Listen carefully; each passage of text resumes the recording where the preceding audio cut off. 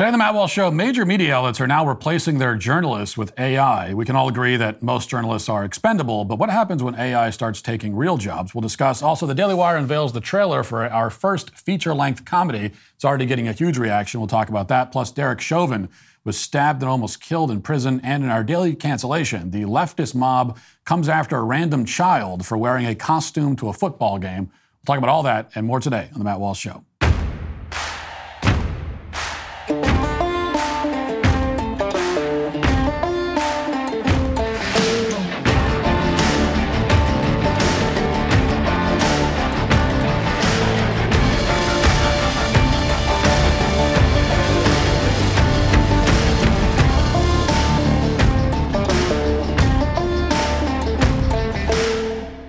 Diversify your savings with physical precious metals while stockpiling silver in your home safe. With Birch Gold Group's most popular special of the year, now through December 22nd, for every $5,000 you spend with Birch Gold, they'll send you a 1-ounce silver eagle coin for free. Text Walsh to 989898 to claim your eligibility now. You can purchase gold and silver and have it shipped directly to your home, or have Birch Gold's precious metal specialists help you convert an existing IRA or 401k into a tax-sheltered IRA in gold for no money out of pocket.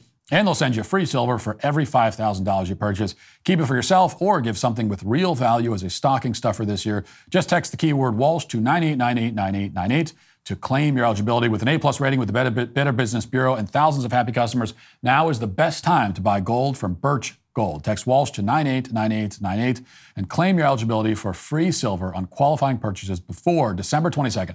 That's Walsh to 989898. About a year ago, Sports Illustrated uploaded a video to their various social media channels, which shows Steph Curry, the Golden State Warriors point guard and NBA champion, making 5 full-court shots in a row in just about 30 seconds. Now, in case you're not familiar with basketball, this is an athletic feat that is about as close to statistically impossible as you can get. But Sports Illustrated played it straight.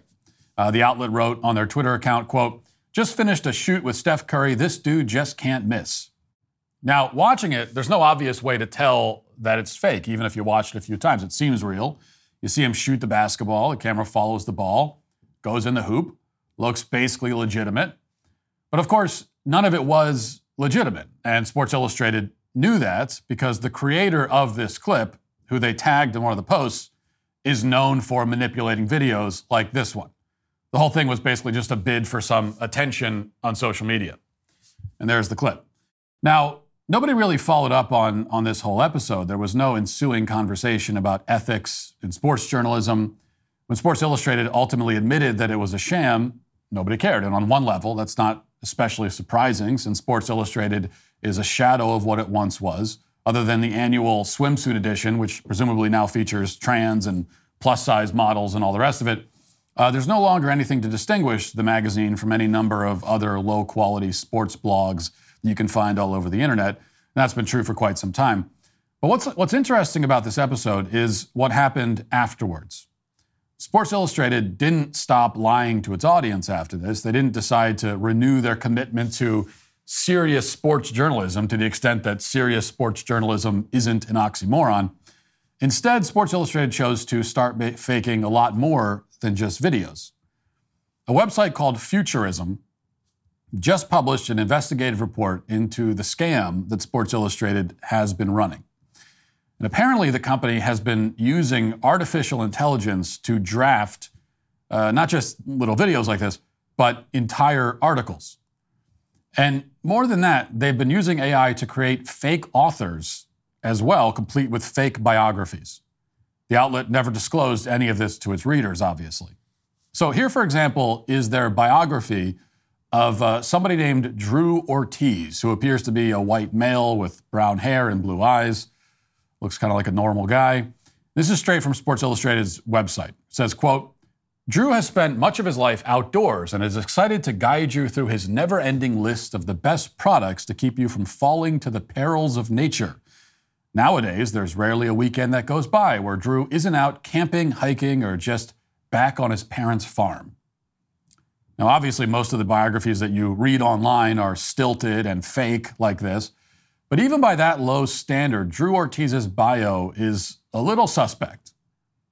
What does it mean to keep you from falling to the perils of nature exactly? It sounds a little bit morbid. And once you find out that AI was responsible for it, the perils of nature line starts to seem more than a little bit creepy. But you're not supposed to dwell on Drew's biography. Instead, you're supposed to click on his articles because that's how Sports Illustrated makes money. And once you do that, once you click the AI-generated clickbait, here's what you'll find. One of Ortiz's articles, which was originally published last year, is entitled, "Play Like a Pro with the Best Full-Size Volleyballs."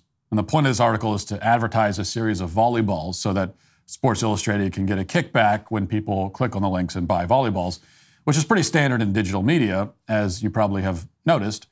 The Drew Ortiz artificial intelligence, for its part, was tasked with writing a paragraph to introduce all of these affiliate links.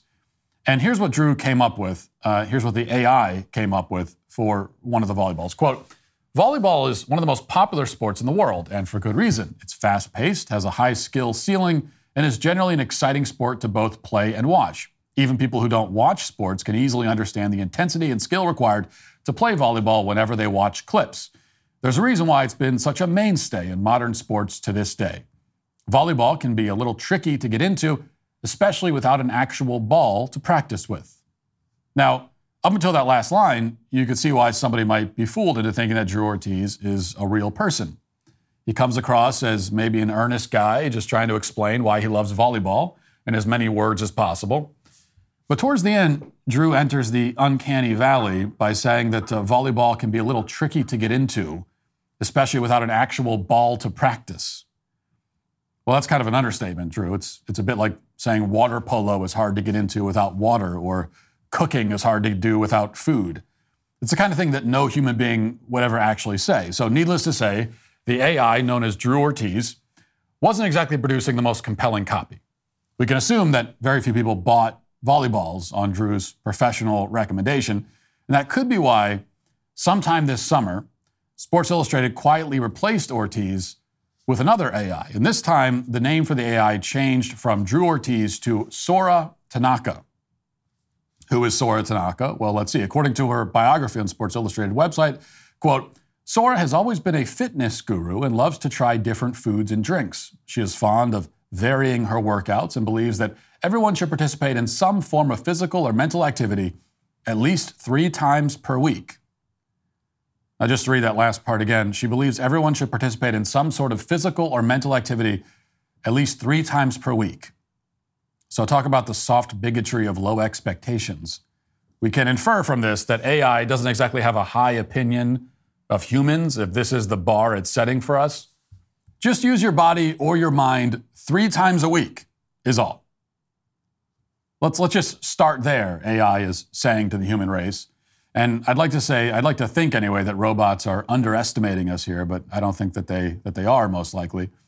At this point, it's important to mention that Sports Illustrated didn't just have AI-generated articles and fake biographies and fake writers. They also generated fake headshots for these writers. They generated images out of thin air for people who don't exist and who they were claiming were writing articles that were not written by any human at all. Both Tanaka and Ortiz had these AI-produced headshots, and we know that because the headshots were available for sale on an online marketplace that sells AI headshots, because that's something that exists now, apparently. And eventually, after they were confronted by Futurism, Sports Illustrated took all these articles down and the headshots down, and they scrubbed it all from their website. Now, in a statement, the company blamed a contractor for all this. They denied that the articles were written by AI, although they didn't deny that the headshots were AI generated. So I guess they're claiming that there were real people who wrote the articles, but they made up fake people to say wrote them. I don't exactly understand that. They also claim that editors carefully review all the content that's uploaded. And that's a claim that several other websites and media outlets have made in the past when similar things have surfaced about them. CNET, for example, insisted that while it was using AI to draft articles, editors were carefully fact-checking every detail prior to publication. Well, how did that work out? A few months ago, CNET published an article claiming that a $10,000 deposit in a savings account earning a 3% APY would return $10,300 in profit after the first year, which you don't have to be a math whiz to know that's off by about $10,000. CNET later appended a correction to the article. Somehow this slipped by the fact checkers. I don't know. Bankrate, one of CNET's sister sites, has had the same problem. They claim that their editors carefully review AI-generated articles, but these articles are full of mistakes as well, including mathematical mistakes, which is the one thing you would think AI would always get right, but apparently they don't. So what do we make of all this? You know, it's easy to mock outlets like CNET and Bankrate, whatever that is, and Sports Illustrated, which nobody reads anymore.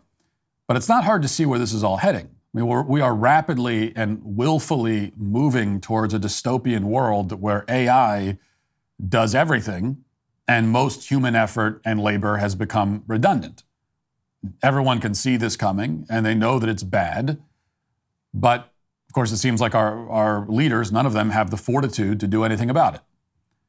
And AI replacing Sports Illustrated writers is the least of our concerns in this regard. What happens when AI starts replacing, truck drivers and rideshare drivers?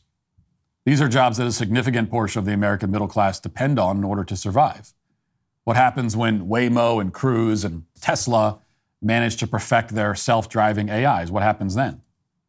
And we're not there yet, of course. It'll likely be several more years until AI is capable of doing any of that.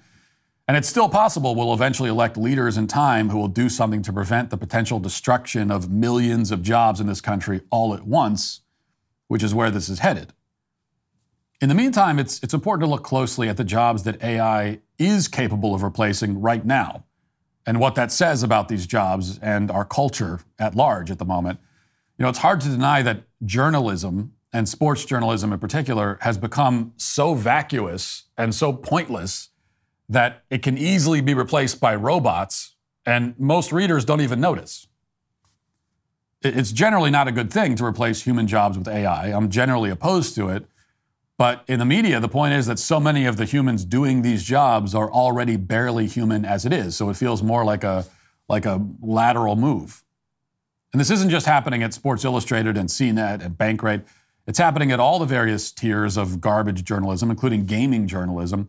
The website Kotaku now features a few AI-written articles. Microsoft Start, which is the homepage that Microsoft presents to users of its internet browser, recently featured an obituary with this headline: Brandon Hunter, useless at 42.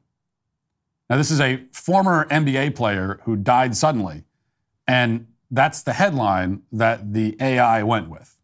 He's not dead, he's, quote, useless, which is sort of true in a literal sense, I suppose, but that's not how humans typically look at death. And you would hope that we wouldn't look at it that way. But Microsoft, maybe the biggest tech company on the planet, promoted that story. And here's the amazing thing: it didn't cause any kind of stir at all. You probably didn't even hear about it. And that's because we're used to this. We take it for granted that whatever garbage we read was either written by a poorly programmed AI or it was written by some liberal arts graduate with no life skills. Either way, we don't take it seriously. It's just noise. The bar is so low that it's impossible to be outraged by any of this. Indeed, it's hard to be outraged by the quality of pretty much anything mass-produced at this point, especially produced for mass consumption. Take popular music, for example. A few days ago, an AI singer-songwriter using the name Anna Indiana went viral on social media with a song that this AI produced. And here's how Anna Indiana introduced herself and followed by the song. Listen. Hello, world. My name is Anna Indiana, and I'm so excited to share my music with you. Here's my first song, Betrayed by This Town. As an AI singer-songwriter, everything from the key, tempo, chord progression, melody notes, rhythm, lyrics, and my image and singing is auto-generated using AI. I hope you like it.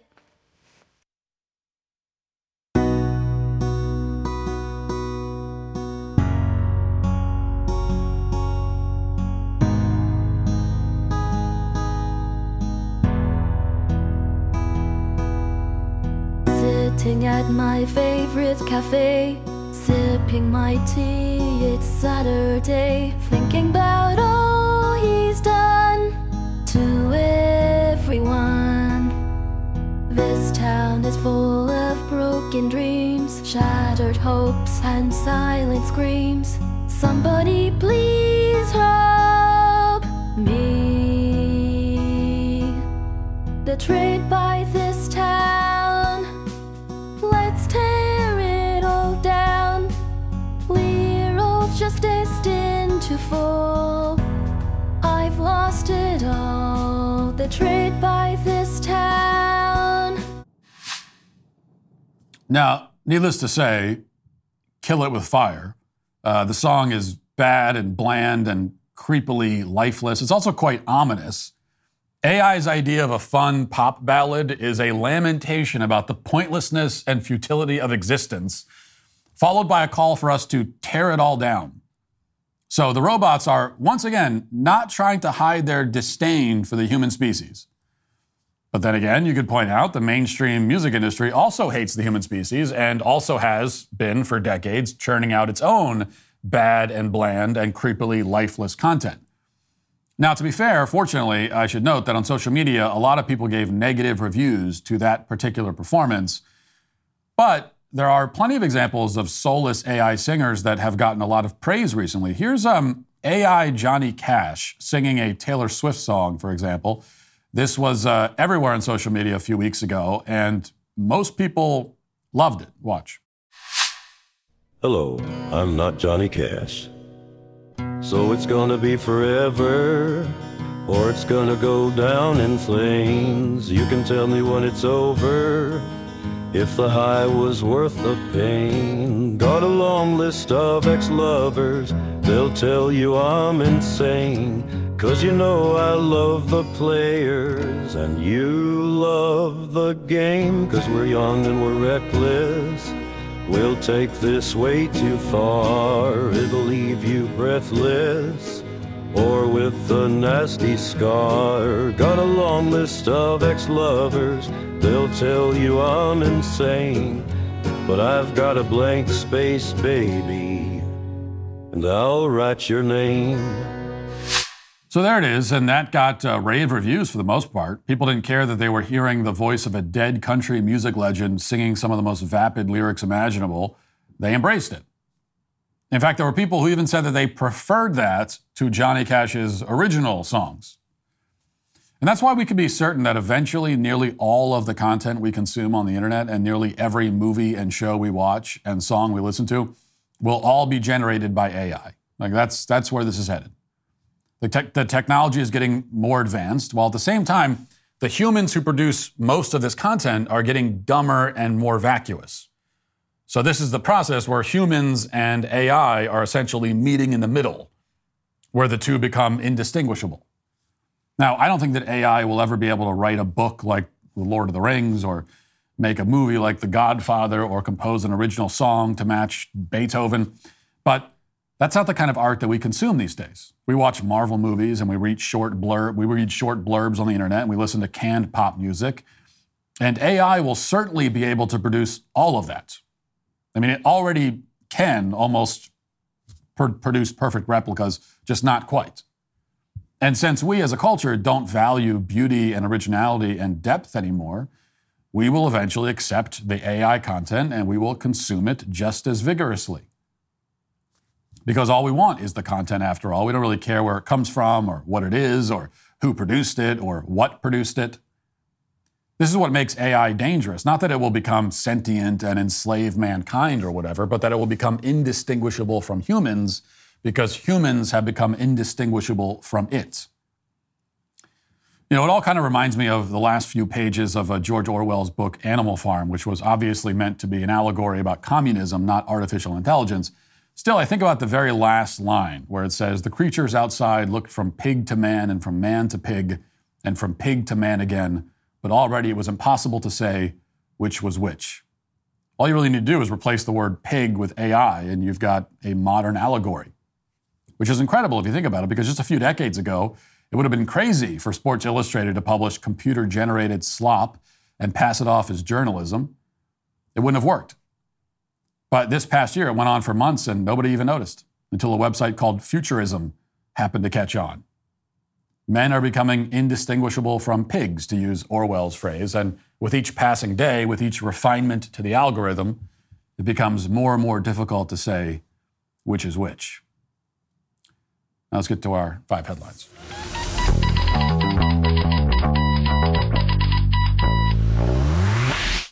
You know, the holidays are rapidly approaching, but we can find peace and calm in the craziness of the season with Hallow, the #1 Christian prayer app in the world. Immerse yourself in Christmas and Advent prayers, meditations, and peaceful Christmas music. Hallow also offers an extensive library of Bible reading plans, accompanied by insightful reflections and audio-guided meditations.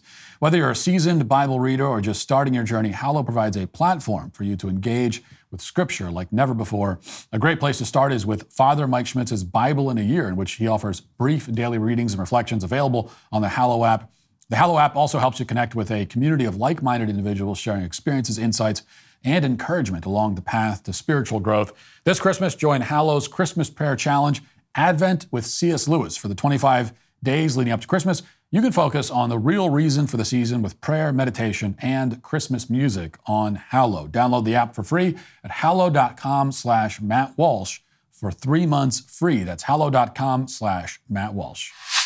Okay, we'll start with some homegrown news here. Yesterday, the Daily Wire CEO Jeremy Boring posted the trailer to our next film, our first feature-length comedy, which is called Lady Ballers. And many people have pointed out that prior to this, for years now, many people have been pointing out, I have certainly not been the only one, that by all rights, there should obviously be a sports comedy making fun of the absurd idea that men can compete in women's sports. It's a ridiculous idea.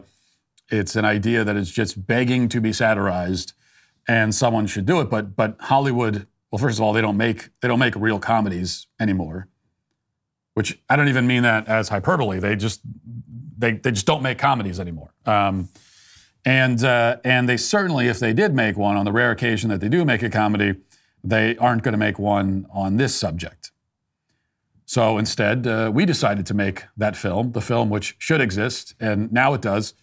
Here's the trailer. Watch. In a world where women's sports is being transformed, the Daily Wire calls foul with the most triggering comedy of the year.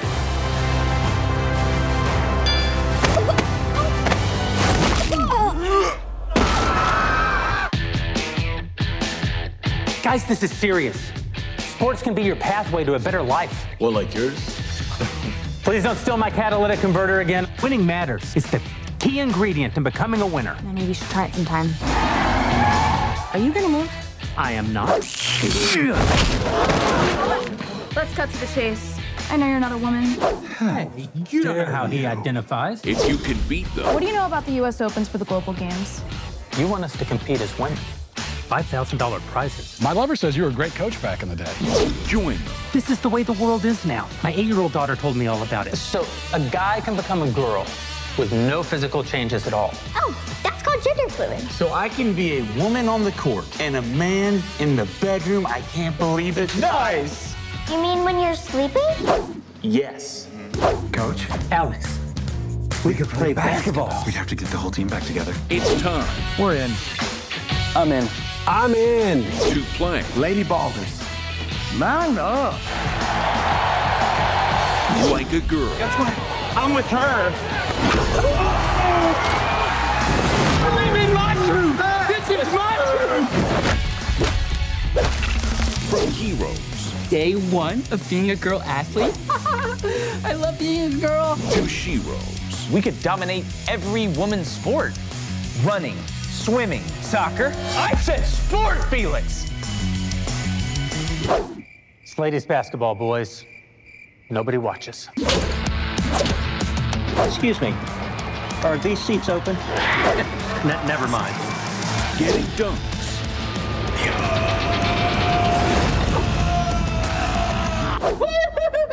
And tucking trunks.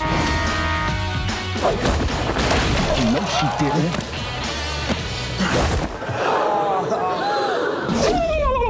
That's the biggest I've ever seen on a lady. I don't care. Lady Ballers. One can even be trans age now, which provides Sheelix with a wonderful opportunity to relive all the experiences that she missed out on in school. Streaming exclusively on Daily Wire Plus December 1st.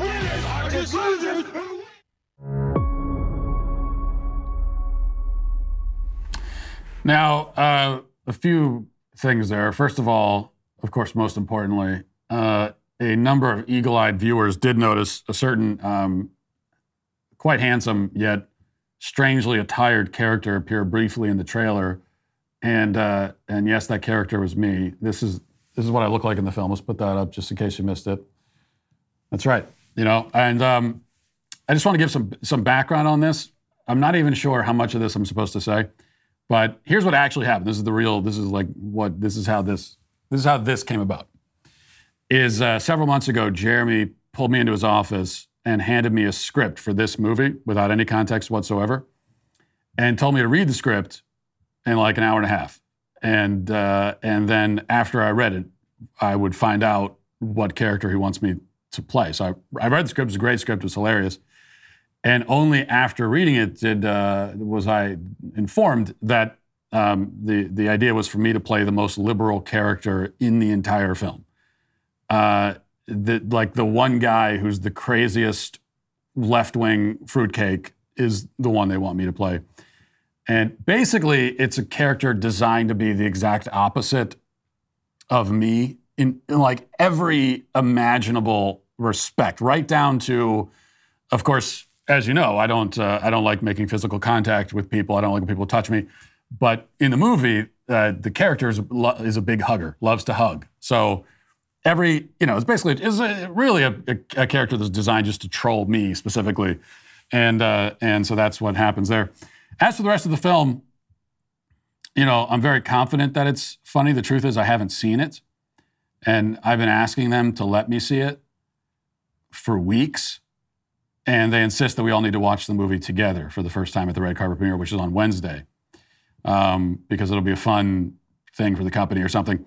So I'm excited to see how it all turned out. And I'm mostly excited this will exist now because it needs to exist. Mocking a thing that desperately deserves to be mocked. And there's just this gold mine of comedy to be found in really on the left in general, but especially with left-wing gender ideology. Now, gender ideology is horrific and it's evil and it's wrong and it's disturbing on every level, but it's also eminently mockable. And as it was Thomas More who said that the devil, a proud spirit, cannot endure to be mocked, which is why we should mock. And, mockery of evil, and I've been saying this for a long time, mockery of evil is a virtue, in my opinion. It is a virtuous act. And that's what this movie does. And also creating great comedies for people to laugh and have fun is also a virtue. And there really is basically none of those anymore. It's a whole genre that doesn't exist. Because even if you're not making a comedy, now we wouldn't expect Hollywood, Hollywood cannot make this movie. They can't make it. But you would think that, okay, they're not going to make a sports comedy, making fun of trans ideology. We understand that as much as they should make it.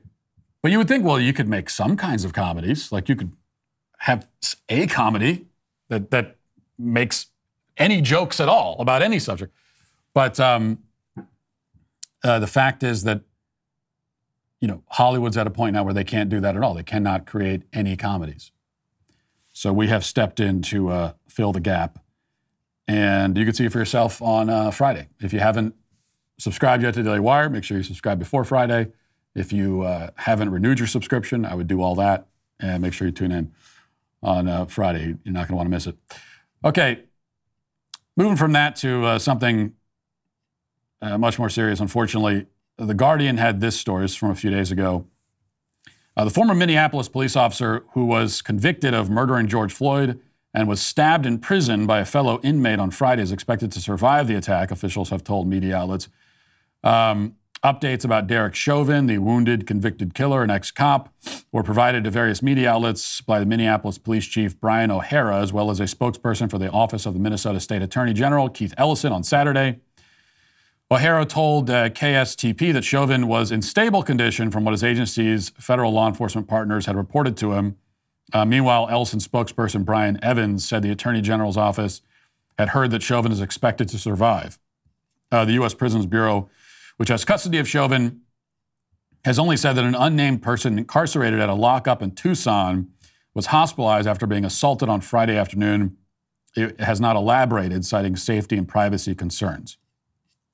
So, and then continuing, a statement from Keith Ellison decried Chauvin's stabbing, saying, "He was duly convicted of his crimes, and like any incarcerated individual, he should be able to serve his sentence without fear of retaliation or violence."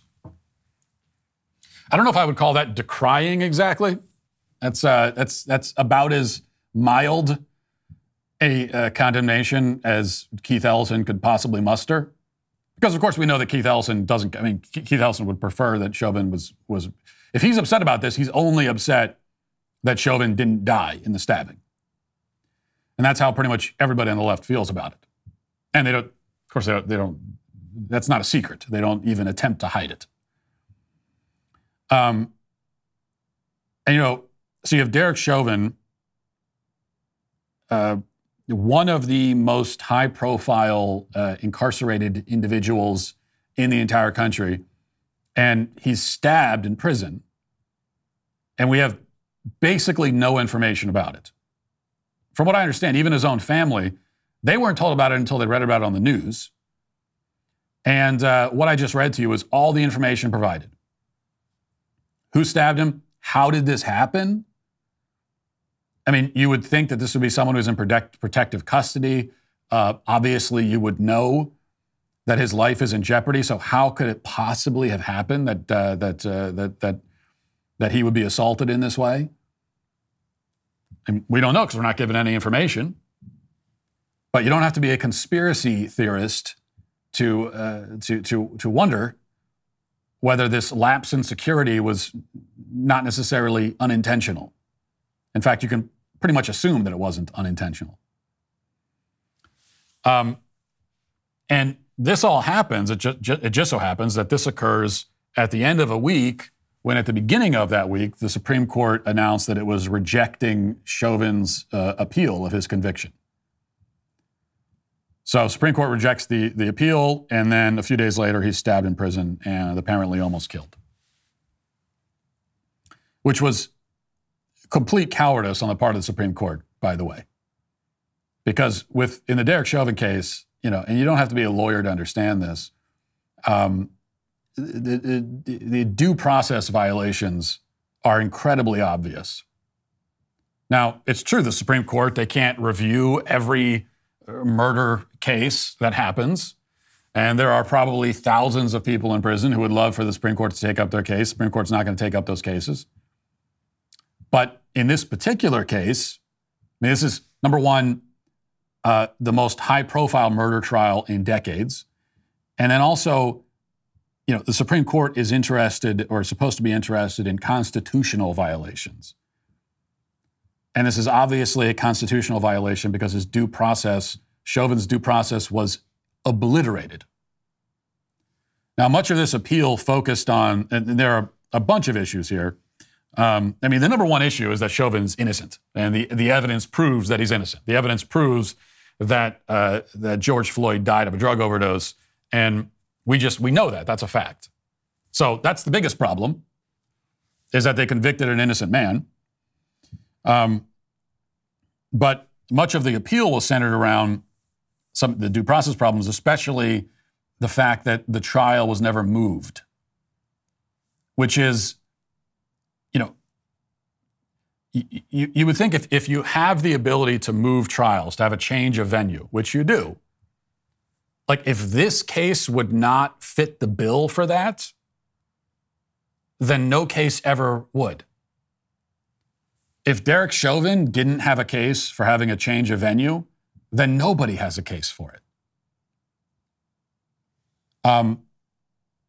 that ability exists for cases like Derek Chauvin, where you have someone who cannot even hope to have a fair trial, in one location. Now, it's true that because of the way that Chauvin was defamed by the media, because of the false narrative that, of course, didn't exist just in Minneapolis, but nationwide and globally, it would be difficult to find anywhere that he has where he can actually get a fair trial. That's how the media rigged it.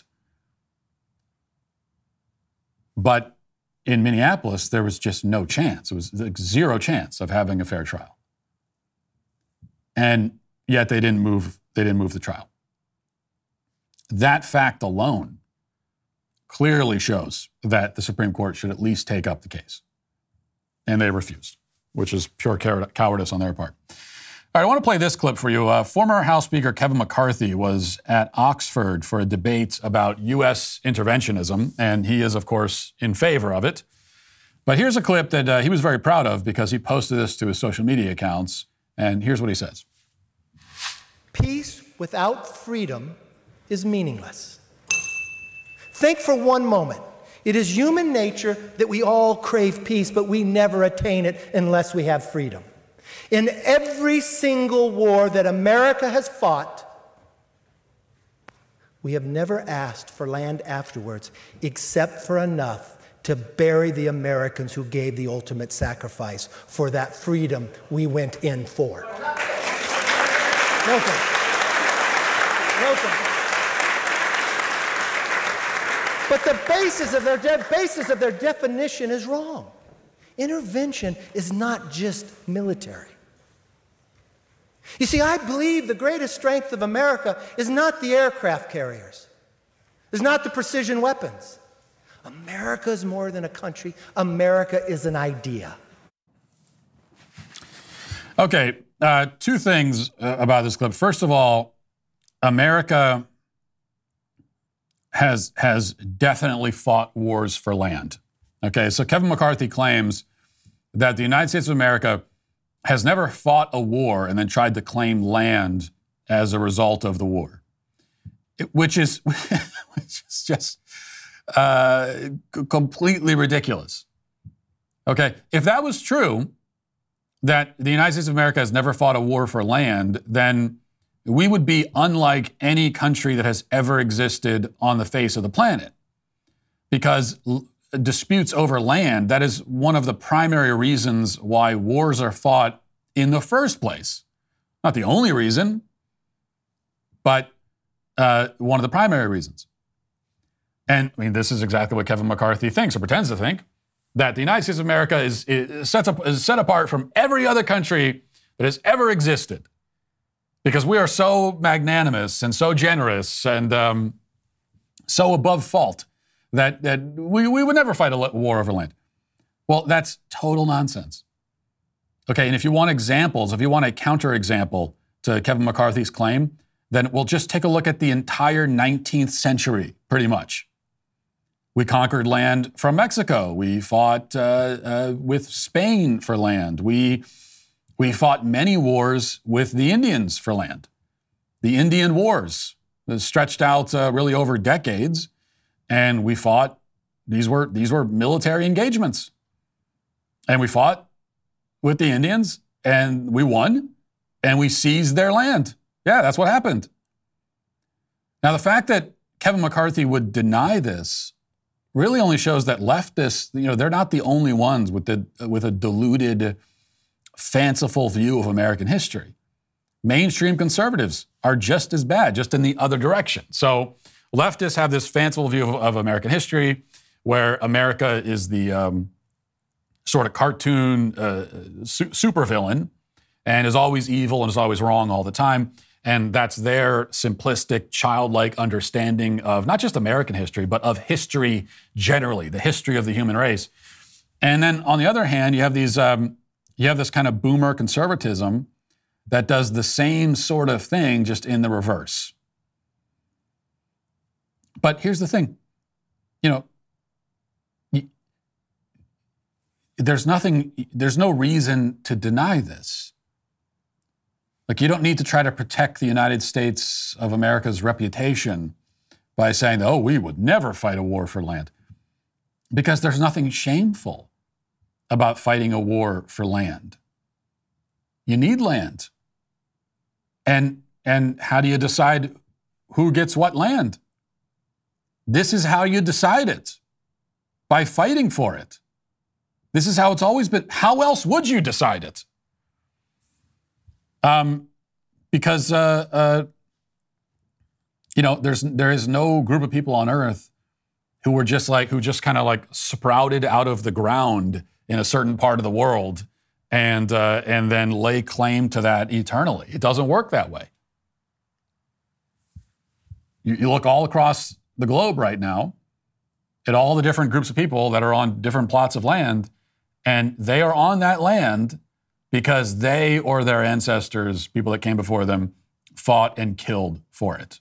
Like, ultimately, that is how it is determined, period.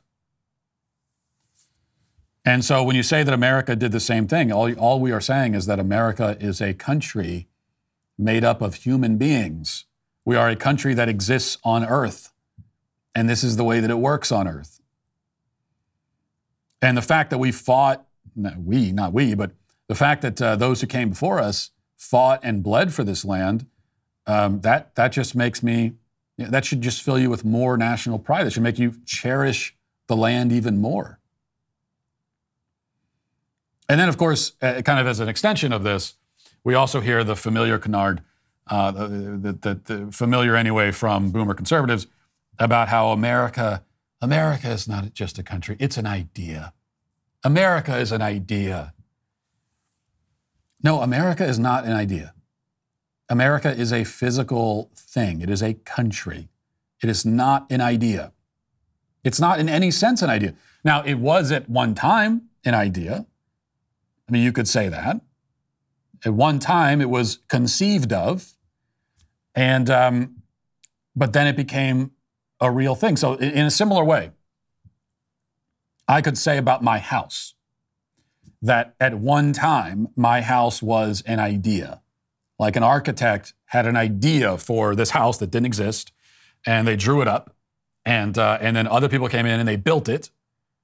And so it started with an idea. I mean, everything that humans create, that's the beauty of being human, is that we can imagine things in our head. We can have ideas, and then we can make those things materialize in real life. So everything that humans create starts with an idea. But once it has been created, it's not an idea anymore. It is a thing. And so I would never say of my house is not just a house, it is an idea. No, it's not. It's a house. That's what it is. And because it's a physical thing, because it's a house, that means that I have to protect it, and I protect it with locked doors and guns, because that's how you protect physical things. And that's also how we should protect the United States of America, because it is a physical thing. It is a physical reality, not an idea. But the consequence of saying that America is an idea is that, and this is the intended consequence, that you end up with unchecked invasions from the third world and other places who come in here. And if we're saying that America is an idea, then we are kind of like powerless to do anything about it, because if it's just an idea, then how can we stop anybody else from partaking in an idea? That's the thing. You can't really own an idea. I mean, you can, if you get a copyright or something like that, or a patent, if you have an idea for an invention or something. But generally speaking, you can't really take ownership of ideas. You have an idea, someone else could have a similar idea. If you communicate the idea to somebody else, now the idea is in their head too, and who owns the idea? It's like, it's an idea. You can't say that anybody owns it. It's just a thought process. And so if America is an idea, then that means that anyone else can partake in the idea. And it also means that, and this was a debate about American interventionism, it also means that when you go overseas and get into these useless, pointless conflicts, what are you really doing? You're not fighting wars. You're just spreading an idea. You're sharing an idea with the rest of the world. So that's why you hear this America's an idea thing by people who want to justify mass unchecked immigration and also these pointless interventions and wars overseas. And that's why you hear it from Kevin McCarthy. Let's get to Was Walsh Wrong?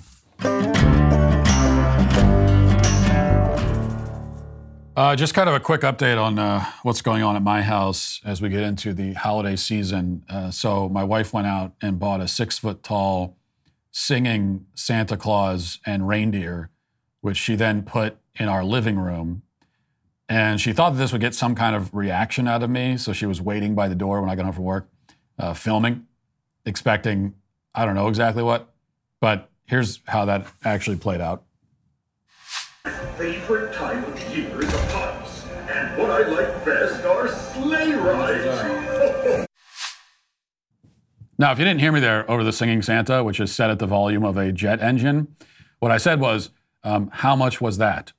Because that's the only thing I care about whenever something new is brought into the house. That is always my first question. How much was that? Just tell me that, and then that's the only thing I need to know.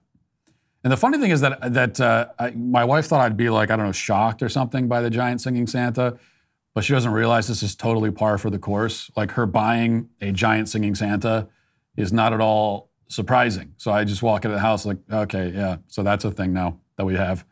In fact, when I first saw it, you know what my initial thought was? I couldn't be sure that we didn't already own it. Like, it's possible that she bought that 5 years ago and has set it up in our house every Christmas for 5 years, and I never noticed. That's also possible. So I was trying to work through that. And but this is what it's like every year in my house. And here's the thing, like, shockingly, right? We are, you see that and you think, okay, well, if that's what the inside of their house looks like, I can only imagine the outside. Like, you would think that we are that house in the neighborhood with the elaborate, obnoxious Christmas display and all of that, and the giant inflatable things and the Santa on the sleigh over the roof and all that. You would think that we do that, but we don't. We actually not. All we have is like some lights and maybe a manger display, but that's because the Christmas explosion is happening inside the house. So all that stuff that you would usually see outside. For most people, if they're really into Christmas and usually it's outside, it's all inside. We do that inside our house where nobody can see it. No one in the neighborhood can enjoy the Christmas spirit. Only we can, but we don't see it. We are immersed in it every single day. And just to give you an idea, last night was November 27th, we ate dinner on plates that were shaped like Christmas trees. Okay? This is where we are on November 27th. We have a giant 6-foot-tall singing Santa in the living room and a reindeer. And we're eating dinner on Christmas tree plates. So we're full on like Christmas day mode, and it's not even December. Like, God help me. I cannot imagine where this is headed. And I know that I'm saying all this with an elaborate Christmas display behind me right now in the studio. I realize the irony. I can't escape it anywhere. All right. I ended the show last week before Thanksgiving by defending the holiday because, despite all of my being a curmudgeon about everything, I actually do love and cherish these traditional holidays, Thanksgiving being one of them. So I ended the show on the last show we did last week, defending the holiday of Thanksgiving, explaining that we should be thankful for, not ashamed of, this nation's history of conquering and settling land, like we just talked about a moment ago. Not everybody agreed, though. Here's some of the comments. Jonathan says, how disgusting do you have to be to say thankful for the settlers who conquered this land? Have you ever met an indigenous person? Have you ever asked them how they feel? Have you ever said, I should leave my comfortable life and maybe go and see what indigenous people in this country deal with? No, I've never said that to myself or had any interest in doing that. You haven't. Your blatant racism and disregard for the peoples before white settlement is pathetic. You, sir, are pathetic. Another comment says, nothing to be proud of. Rape, genocide, torture, disease, pedophiles, war, theft, fraud. so much more. What a legacy. Oh, yes, because none of those things existed in the Americas before the white man showed up, right? They didn't have any of that. Rape and torture, disease, pedophilia, like children being sexually abused, war. None of that existed among the Indian tribes before. I mean, just so you can understand the sarcasm, all of that existed. It didn't just exist. It was like a way of life for these tribes, just so you know. Dave says, Matt Walsh is a white supremacist and Christian nationalist whose whole media career exists to launder extremist racist views to stupid people who are unwilling to know any better. People like this should fear for their lives when they choose to exist in public. That's one way of, when I choose to exist in public. Well, I guess I do exist. How else am I going to exist? Dave, what do you want me to do? Well, I know what you want me to do, so you don't need to clarify that. Here's the only, and there's a lot of other comments along these lines. I don't need to read them. And I think I've elaborated on my views on this subject enough that I probably don't need to rehash it. So instead, I'll just wrap this up with one question for all the people upset about what I've said on this subject. Do you hold any other country to this standard? Well, let me clarify. Do you hold any country that is not predominantly white to this standard? And by this standard, I mean the standard where they are not allowed to be proud of their national identity and heritage and history. Is there any non-white country that you would say this about? If you ever heard a non-white person in another part of the world talking about how they are proud of the history of their country and their heritage and all the things that were done to establish their country, if you heard a non-white person saying that about their nation, would you even dare to tell them that they should not feel that pride or that there's something bigoted or hateful about their pride? It's a rhetorical question. I know the answer. The answer is no, you wouldn't dare. So you have set this standard that you do not apply to anybody else. And that raises a whole lot of questions that if you're at all an intuitive person, which clearly you're not, you might start asking yourself.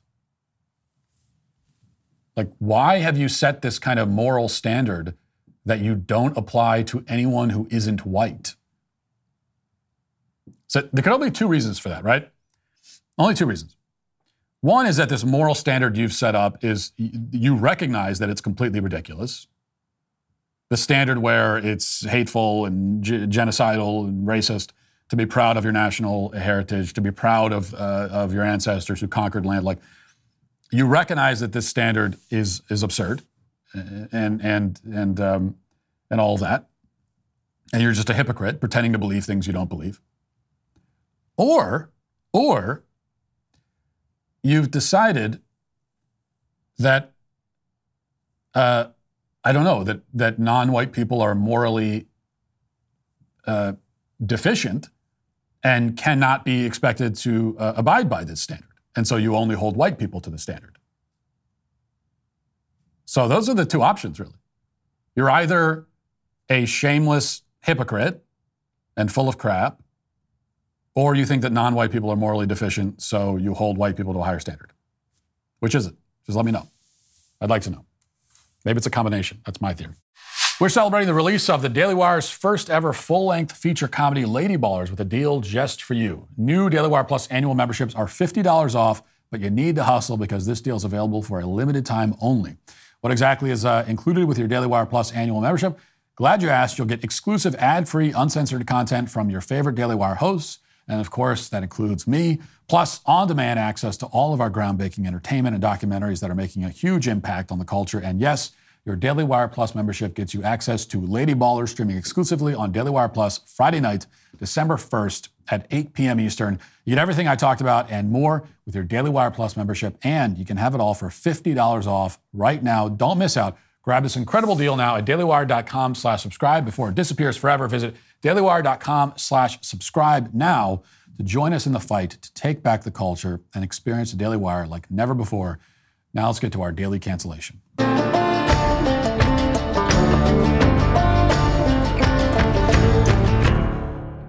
You know, keeping your windshields clean is always a pain. The dirt piles up and washer fluid just can't get the job done.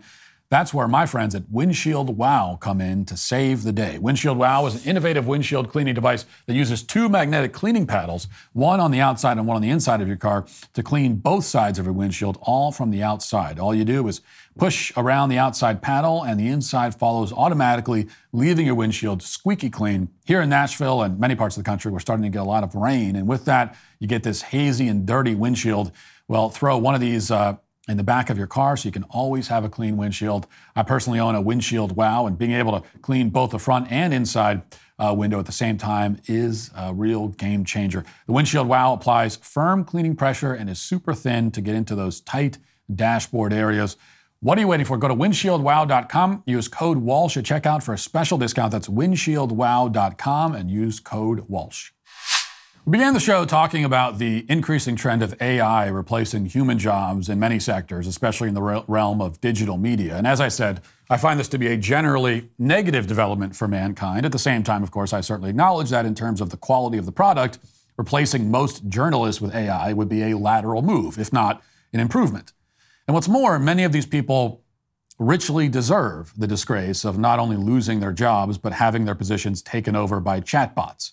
In fact, some of these people deserve to lose their current jobs and all future jobs and end up on the street, bankrupt and homeless. It doesn't apply to everybody in media, but it does apply to many of them, including all of the sewer-dwelling trolls who work at the worthless, gossip-mongering tabloid called Deadspin. Now, this week, Deadspin, ostensibly a sports news site, decided to help gin up an outrage mob to go after a child who committed the crime of wearing a costume to a football game. The kid was in the stands to watch the Kansas City Chiefs take on the Las Vegas Raiders on Sunday, and being apparently a Chiefs fan, he came adorned in an Indian headdress and face paint. Now, unfortunately for the kid, CBS, which certainly knew exactly what it was doing, decided to briefly show him this kid on camera during its coverage of the game. And here's the angle that made it on the broadcast. There it is. Now, as you can see, it is a side profile of the kid with his headdress and what appears to be black face paint. Now, you look at that picture, and there are a few ways that you could possibly interpret it. You could assume that his entire face is painted black just because he's a kid, and that's how he wanted to paint his face because he thought it would look cool or whatever. Or you could assume that the other side of his face was probably painted a different color, or this is all part of some design and you can't see it because you only see the one side of his face. Or better still, you could assume nothing at all and think nothing of it because it's just some kid at a football game wearing a costume and it really doesn't matter what he's wearing or why he's wearing it. Or maybe you could arrive at some combination of these conclusions. But if you are idiotic and soulless and bored and looking for reasons to be upset about things that don't matter in the slightest, then you'll skip over all of those possibilities and immediately conclude that the child is a racist wearing blackface in order to mock black people. Now, of course, even if this was true, I would still refer you back to option 3. It doesn't matter. Who cares? He's a kid. But as it happens, however, it is not true. Other photos taken at the game show that his face paint is both black and red, matching his jersey and shirt combination, as you can clearly see here. Now, it would not be national news if he was wearing blackface, but obviously he's not wearing blackface. Any rational person would know that automatically without needing photographic evidence to prove it. Because any rational person knows that no parent in existence would say to his child, hey, let's put on blackface to mock black people and then go to a football game and destroy our lives together. This is not a thing that would ever happen or has ever happened. And if you aren't smart enough to realize that, well, we have the photographic evidence. So that should be the end of it. But we know that evidence doesn't matter to the leftist mob, which quickly formed on social media, condemning not only the child for his alleged blackface, but also the Kansas City Chiefs for not, I guess, grabbing him by the collar and throwing him out of the stadium. Something that would have been hard for them to do, by the way, given that this was a road game. But pretty soon, the goblins over at Deadspin were on the case. An article written on Monday by Karan Phillips has this headline. The NFL needs to speak out against the Kansas City Chiefs fan in blackface and native headdress. Now, just to be perfectly clear here, Phillips is calling on a multi-billion-dollar corporation to publicly rebuke an adolescent child. And it gets even more deranged and somehow dumber. Reading on, it says, quote, "It takes a lot to disrespect two groups of people at once, but on Sunday afternoon in Las Vegas, a Kansas City Chiefs fan found a way to hate black people and Native Americans at the same time." I want to pause here just for a moment. It takes a lot to disrespect two groups of people at once, he says. Not to belabor the point, but this is exactly the kind of feeble, inane writing that makes someone like Karan Phillips wholly replaceable by AI. He might actually be AI for all we know. And by the way, it does not take much effort at all to disrespect two groups at once. Like, I could do it easily. I do it all the time.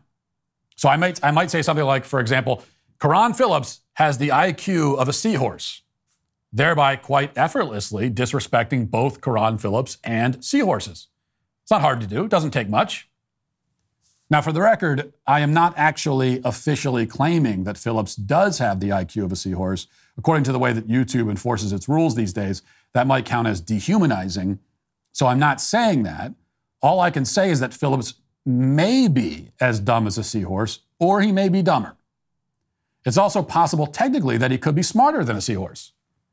He could be the only one at Deadspin who is smarter than a seahorse. I don't know. I mean, Phillips could be the smartest guy over at Deadspin for all we know. This could be like Deadspin's version of Goodwill Hunting. Maybe while the rest of the staff is sitting around eating paint chips, he's standing in front of a chalkboard and pressing them all with complicated math equations like 3 times 3 equals 11. I don't know for sure. Anyway, he continues. The image of a Chiefs fan in blackface wearing a native headdress during a road game leads to so many unanswered questions. Why did the camera person give this fan the attention? Why did the producer allow that camera angle to be aired at all? Is that fan a kid/teenager or a young adult? Despite their age, who taught that person that what they were wearing was appropriate? The answer to all those questions lead back to the NFL. Well, wait a second. Again, entirely leaving aside the fact that Phillips is defaming this small child with a completely fabricated claim of blackface, we're still struck by the vacuousness of his writing. How does a question like, is that fan a kid or young adult, lead back to the NFL? How is the NFL responsible for the age of the child? What the hell is Phillips babbling about? Now, all I can guess is that he realizes that he can't get an entire article out of libeling this kid with an easily disproven allegation of blackface.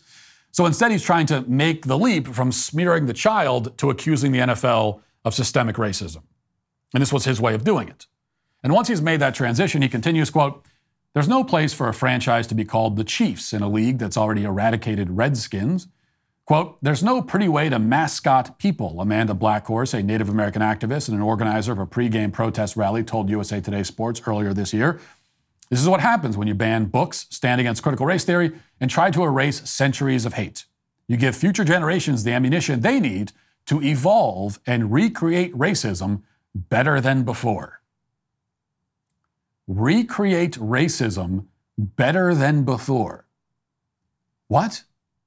So he's not only falsely accusing this kid of wearing blackface to a football game, but he's also claiming that the child is perpetrating some kind of sophisticated, highly evolved new type of racism, which I guess is true in a way. It is a new type of racism in the sense that, like most other modern examples of racism, it doesn't exist. Yet there is one type of racism that has become significantly more prevalent in recent years. It's the type that Phillips himself is engaging in right now. As we all know, the only real crime that this young fan committed was the crime of being white. If he was anything but white, the ghouls at Deadspin and the rest of the outrage mob would leave him alone. They picked him because he's an easy target. And he's an easy target because he's an unsuspecting white kid, just trying to enjoy his time at a football game. And we can only hope that the child's family has the resources and wherewithal to fight back. And that would mean suing both Karan Phillips and Deadspin into bankruptcy, which is what they deserve. Make them suffer enormous financial hardship as punishment for this defamation. Force these people, for once in their miserable lives, to suffer a real consequence for their actions. We can only hope that's what happens next. In the meantime, we of course must say that Karan Phillips and Deadspin are both today canceled. That'll do it for the show today. Thanks for watching. Thanks for listening. Talk to you tomorrow. Have a great day. Godspeed.